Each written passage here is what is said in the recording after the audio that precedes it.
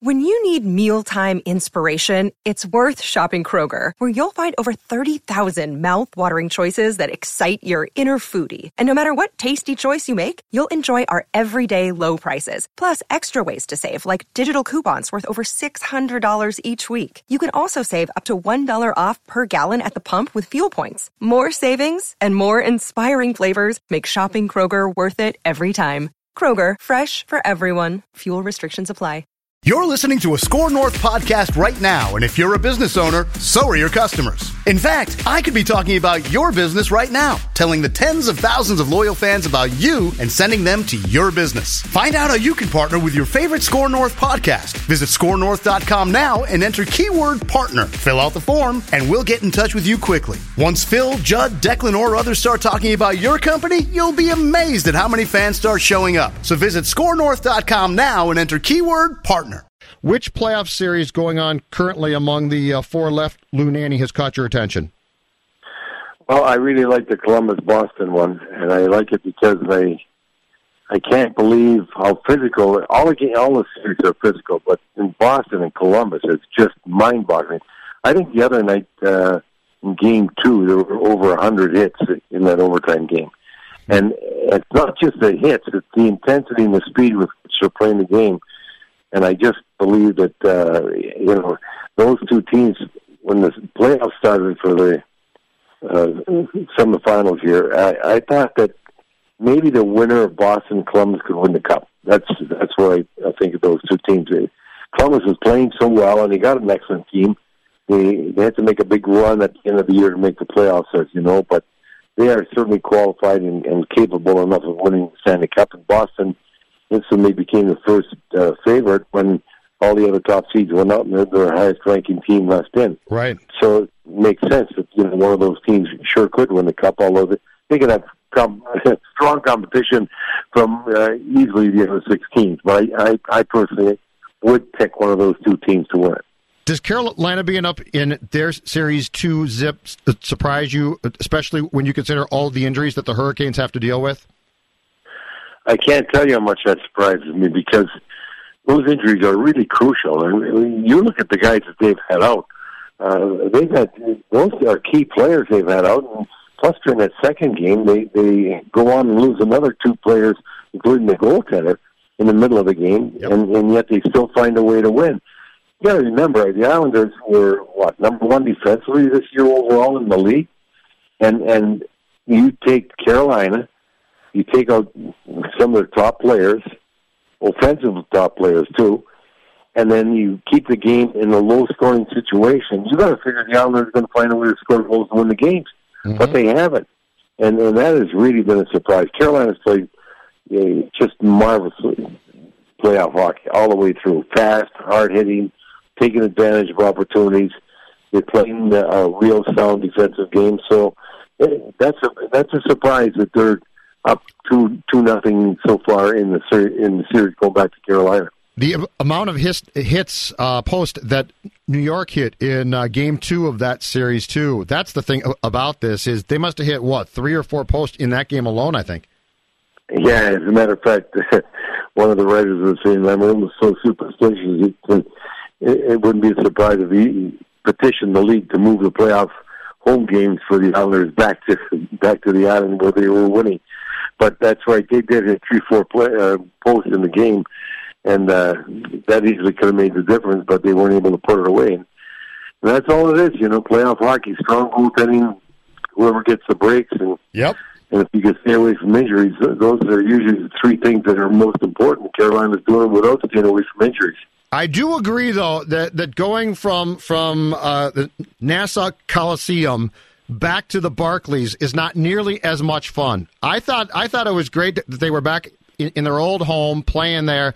Barclays just looks like, even on TV, it just looks odd, and I know it's a basketball building first, so I do agree that it would have been much more fun if the Islanders could have played their home games throughout this entire playoffs on the island.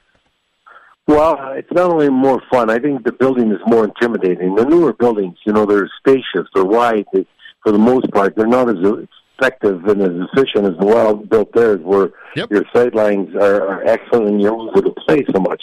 You go around to the majority of the building built after that, which the Barclays Center is, and usually they're spacious. The seats go back at an angle rather more upright, like the XL is. And when you get in a building like that, I remember telling Bill Woods when they were building the United Center and they finished it. I was over the game there, and I said to him, I got to tell you, you lost one goal a game just moving from the old Chicago Stadium into this building. Yep. Because the other one was just an intimidating type building. The crowd's right on top of you. They're rapid, they're very, loud and vociferous. And now you take these new buildings, that's what you lose when you get so far away from the action. It doesn't seem as intimidating an environment as it could be. Yeah, that's true of what? Boston for sure. The Garden sounds like it was incredibly intimidating. As you just said, Chicago, I think Buffalo.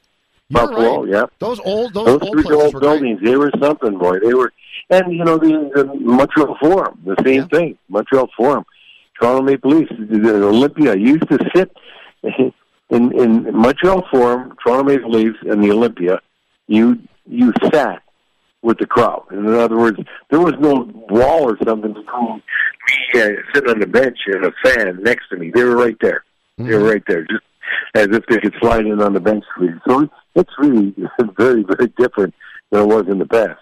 Hey, last thing about the current playoffs, Lou. Your thoughts on the Marchand hit after the Bruins-Jackets game, which, by the way, old school, I completely get that we used to see quite a bit. He basically delivered a blow to the back of a Blue Jackets player. But your thoughts on that hit in 2019 in an era where the sport definitely wants to get that out of the game? Well, it's not only get it out of the game. It hurts the team. It draws more notoriety to him during the game from the referees. It makes him more susceptible to getting penalties because of the stuff he does. The officials are more aware of it. It can't help the team in any way. It certainly hurts. You try and be aggravating. You try and cause some stuff that might be unsettling to teams. You have to remember, the playoffs are so different than regular season. You don't have any intimidating factor nearly where you would have during a regular season. You don't have people shying away from making hits nearly as much as they do during a regular season. You don't have people shying away from getting hit the same way. There's a completely different mental aspect of the game in the playoffs than there is during a regular season. And so you as a player have to remember the things you're trying to accomplish and how you're trying to accomplish them. You better be certain that they're not costly to your team. And I think Marchand hasn't got across that bridge yet. Yeah, but what in your mind is going through his head then? Because it's such an unnecessary type of shot, and it's not. It's weird, and especially from a player like Marchand, who certainly is skilled and can be a fantastic talent. What do you think guys like that think? Well, he's a lot like Dino Ciccarelli was. And during the regular season, they want to get under your skin. They love to agitate. They draw penalties. Sure. They capitalize when they are able to get other people in the box. They get under people's skin. They get them unsettled. But Dino was much more disciplined in my mind than Marchand is in the playoffs. Dino knew and felt the fact that he wasn't going to be as effective drawing penalties and getting people aggravated like he did during the regular season. And people would put up with more and take more. Mm-hmm. And people usually are much smarter in the playoffs about how they play the game. And that means that how they are going to conduct themselves so that they're not going to draw unnecessary penalties, stupid penalties. They're far more able to upset people and far more ready to take stupid penalties during the regular season. But it doesn't mean nearly as much as a playoff game where it could, cost you the Stanley Cup. Yeah. Well, and in my mind, with a hit like that, it's got to be at least a fine. But this league, and especially, here's what I come back to, too. It's the headshots, right? Because we're definitely trying to get those out. They're definitely a problem. So if you're going to give a guy basically a post-game head shot with your glove and stick, I'm thinking to myself, that's at least bordering on the topic of a potential one-game suspension. Well, that's one of the reasons why he didn't get suspended, because he's been suspended a number of times now, and he wouldn't get just one game. Okay. So the league's got to look at it and look at it very judiciously before they say, does that really warrant a suspension? Then if we're going to give him one, we can't just give him one because we've already given one, and 3 or something like that. So I think that they could go back to one, obviously, but that's not the way they usually do things. But what it does do, it makes him more susceptible to getting suspended for a lot more games when he does something that warrants a bigger suspension. They'll readily be able to do that because they're already upset that he's done something like that they didn't penalize him for. Absolutely. Lou, in light of what happened to the first place teams and conference champions in the first round, does the league need to take a look at somehow, in your mind, trying to reward those teams in the playoffs? Because this has certainly been or was a fun first round, but I guess the one thing that could be a conversation point, too, is your top teams played an entire schedule to get to beat the top teams and then got immediately knocked out. Well, as I told you before, previously in one of our other podcasts, I have no problem. In fact, I think that they easily and readily should go to 1-8, 2-7, etc. Yep. Because the reason why you used to have division playoffs, and it was really prompted by Bill Wirtz, and he led the charge and got it through. He was chairman of the Board of Governors because he felt strongly, and he was talking to the division rivalries sell tickets. And division rivalries were really built on the kind of intensity in the games among teams, which in those days was much different than today because there was so much more fighting. So because of the fighting that went on in those games, people couldn't wait for that team to come in and those kind of games. They had many times with the Blackhawks, we had unusual situations. They'd fight in warm-ups. They'd fight before the game. They'd fight after the game. I remember some of those. And the fans, the hatred was really not only permeated through the team, it went right to the crowd, to the fans. Yep. Well, you really don't have that kind of hatred in today's game, first and foremost because there isn't as much fighting. And so if you don't, the division playoffs lose the luster that they would have had if you had that kind of interaction. So I think right now that they wouldn't lose anything by going and rewarding the teams that are ending up higher in the standings with the opportunity to play the lower-based teams, rather than the second and third in each division playing, when many times the second and third teams might be the second and third best teams in the whole conference. Do you foresee a change coming? Yeah, I think, you know why I do? Because it seems to me that the players are upset about it. And that'll be one of the players' points that they'll fight for and get, because the NHL's got to give them something. Mm-hmm. They certainly are not going to change the percentages on the salary cap that exist today. And as far as how much the owners make get and the players get, it's 50-50. That's where he's going to stay. Although players want to see that change. They'd like to see the escrow change somewhat. So this is going to be a slam dunk for the players to get if they want it, and they certainly look like they want it because I've been hearing a lot of that from the player side. Now, I also have read and heard talk about the potential for allowing more teams in the playoffs and giving first round or first series, I guess, buys to the top teams and allowing the extra teams that you play that you have in the playoff format to play a lower seed in, let's say, a best 2 of 3. Does that appeal to you? Not at all. I hate it. I hope it never gets done. I think it's terrible. First of all, you don't want to have a bye getting ready for the playoffs. All of a sudden, you're off for a couple of weeks. Look at the rust that all these teams have swept had in the first game. Whether they won or lost, they just were not near as sharp as they were. You're right. Secondly, I hate 2 out of 3 playoffs, and and baseball does it, but baseball doesn't have as many teams in it as hockey does, and I definitely do not want to see. I don't want to see the playoffs change as far as the number of teams go at all. I think it's perfect. I think, you're getting 16 teams, and that's a lot. What is that, 32 teams in the league or 22 teams in the league? Yeah, that's a lot of teams, and I think that rewards you. You got to play for something during the regular season, and 16 positions is good. Right. You got to beat a lot of good teams to be 16th in the league, and it's a battle. We see it all the time, especially in this day and age with the 3-point games. Yes. If you didn't have 3-point games, maybe then if you want to expand the playoffs, fine. But when you got 3-point games, you got so many teams in a right to the end. I don't think you need any more playoffs. The season is too long now. Oh, I'm totally. I don't know. How, Amen, Lou. I don't know how in the world I want to see the season shortened. Yep. I mean, it goes far too long. I mean, you're going to have the Stanley Cup Finals in the middle of June. Let's go down that path. If you were named commissioner of the National Hockey League tomorrow and could make any change that you desired, or changes, I should say, Lou, what would the season? What would the regular season be, games-wise? 72 games. And I think that I'd make two changes. One, 72 games, and the other one I couldn't get through, but I would take away.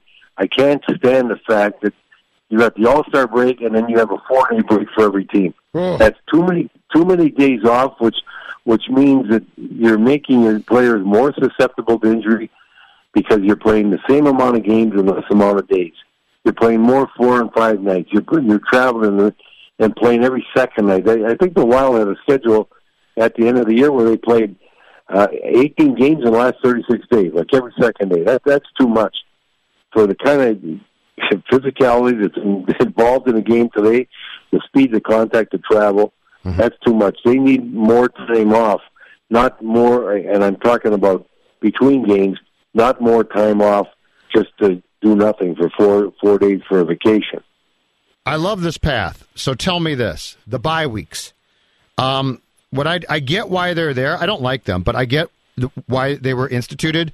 But why on earth then, when they put those in, did they allow for what you just talked about, which is what makes no sense to me, which is the All-Star break's done, now the bye is done, and now you basically have no time off. Why don't they incorporate the days off for the bye throughout the year or something? Because you're exactly right. What makes no sense to me is you get into March and you basically don't get time off. Well, I'll tell you why they don't do it. First of all, they don't.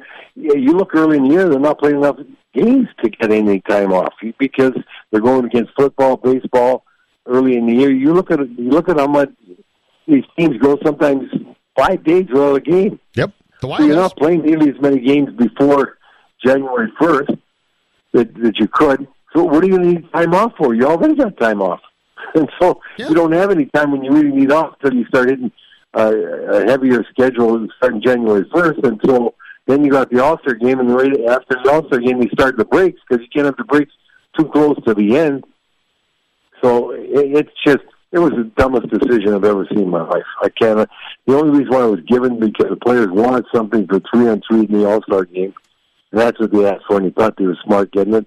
Yep. In all the years I watched hockey, it's the dumbest ask I've ever seen in my life.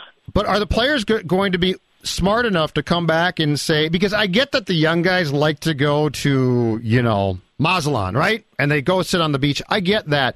But the veteran players have to hate this. It makes no sense.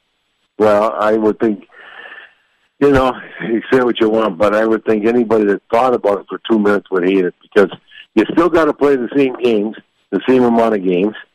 And what you're doing is you're playing nights when you're hurting, you're more susceptible to injuries, you're more tired. The games aren't as good for the fans because you're cramming in more games in a short time. Yep. I just will never understand that. I can't understand it. So 72 games. Would you still go 4 rounds, best 4 of 7 in the playoffs, or would you change the playoff format? It's still it's the toughest trophy to win in sports today. I wouldn't make it any longer, and it's certainly as long as you're playing 4 rounds in the playoffs like that. That's tough to do. That's tough to win. So I think that I wouldn't change any of that. I think all I would do is make it more effective. Ideal final date, Stanley Cup Game 7 is about when? Now you're talking about? Or? No. If you're commissioner and you can end this thing and you get the season down to 72 end games. Of May. So end like of May, May 31st. Okay. That makes sense. Because you're right. It goes. And the thing, too, is if you win the Cup now, you're back at training camp in what? A couple months? Yeah, you're back in training camp, what, September 5th? Yeah. I mean, it's just a lot of hockey. A lot of hockey. We're solving problems here, Lou. That's what we're doing. Yeah. Solving problems. For ourselves. Yeah. But you know what? I am 1,000% with you on the regular season is too long. And it was when I was a kid watching your old clubs, it was 80 games.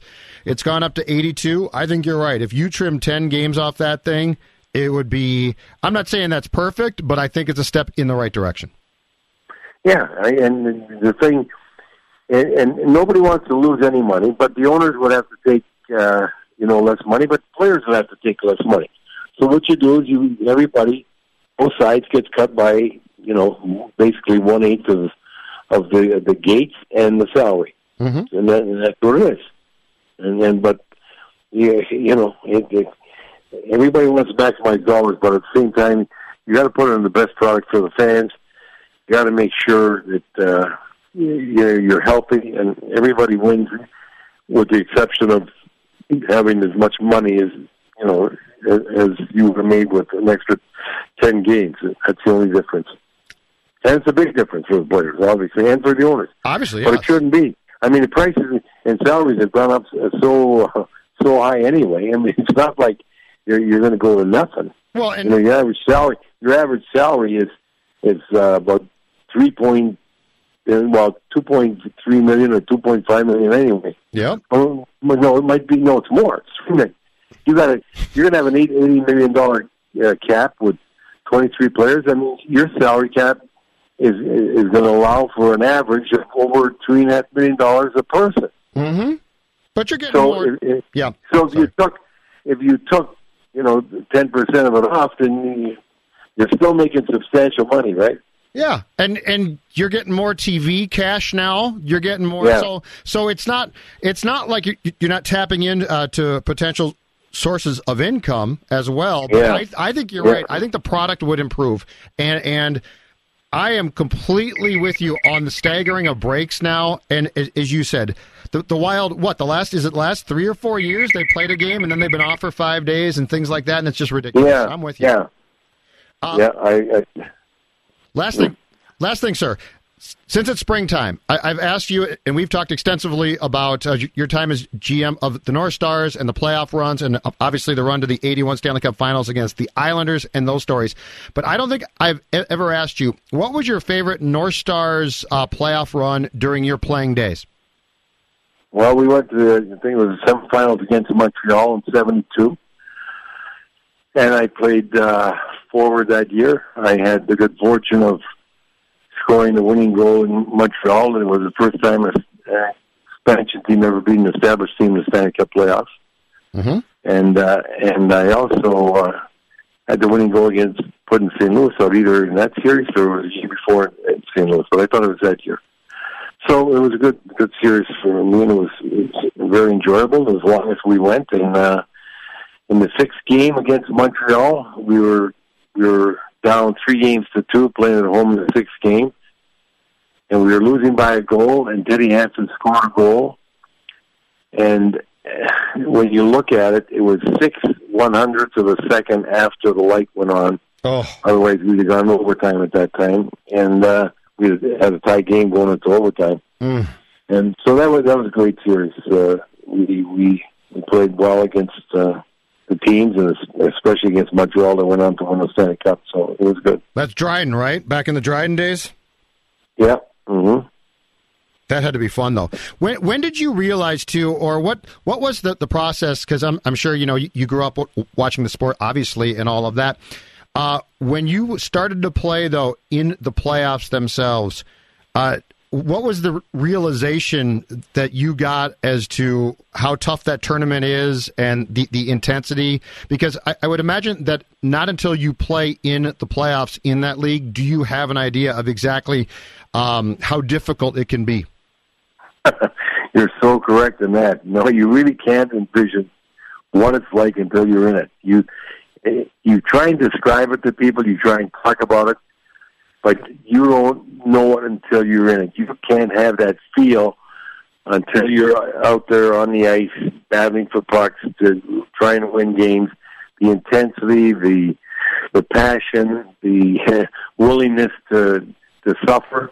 I mean, you finish a game, every bone in your body hurts, and you just get yourself ready for the next game. And when you're going to make a play, it doesn't matter if somebody's going to run over you. Or, if you got to force this play through it and you're going to get hit, you take it and you do what you got to do. It's something that I was very, very proud of having the opportunity to do it. Mm-hmm. I was totally unaware of how intense and how tough it was to do. And I'm completely appreciative of the fact of what these guys go through day in and day out to win the Stanley Cup. How tough is that, too? Back to the Marchand conversation that we had earlier. How tough is that as a player also to be smart and control yourself constantly when the emotions have to be higher than they are at any point in your life as a hockey player? That's a good point. That's tough. And that's why it takes extra discipline. That's why it takes an individual essentially talking to himself, getting himself ready, remembering and reminding themselves of what they got to do in those situations and how they have to react. It's something that we think is just, as a fan watching, why do you do that stupid thing? Yeah. Well, it's tough to put yourself in that person's position. But when you're in that position, you understand what might have driven the person to do that, but you also understand that the guy, to be as effective and as good as he's going to be, discipline is also a talent. And you have to have that bit of talent to make you as good a professional as you're going to be. Outstanding. Thanks, Lou. Great stuff. Talk to you next week. Thank you. All nice right. to talk to you. You too. Take care. Bye-bye. Yeah, bye-bye. The South Dakota Stories, Volume 2. I could see beyond the Black Hills and the way they called for exploration. I could feel the air, the way it paints against skin and fills hungry lungs. I could hear the way the water ran for miles and the way the bison grazed, the way our boots meet the earth as we step past expected. I could imagine my time in South Dakota, and I wish to go back because there's so much South Dakota, so little time.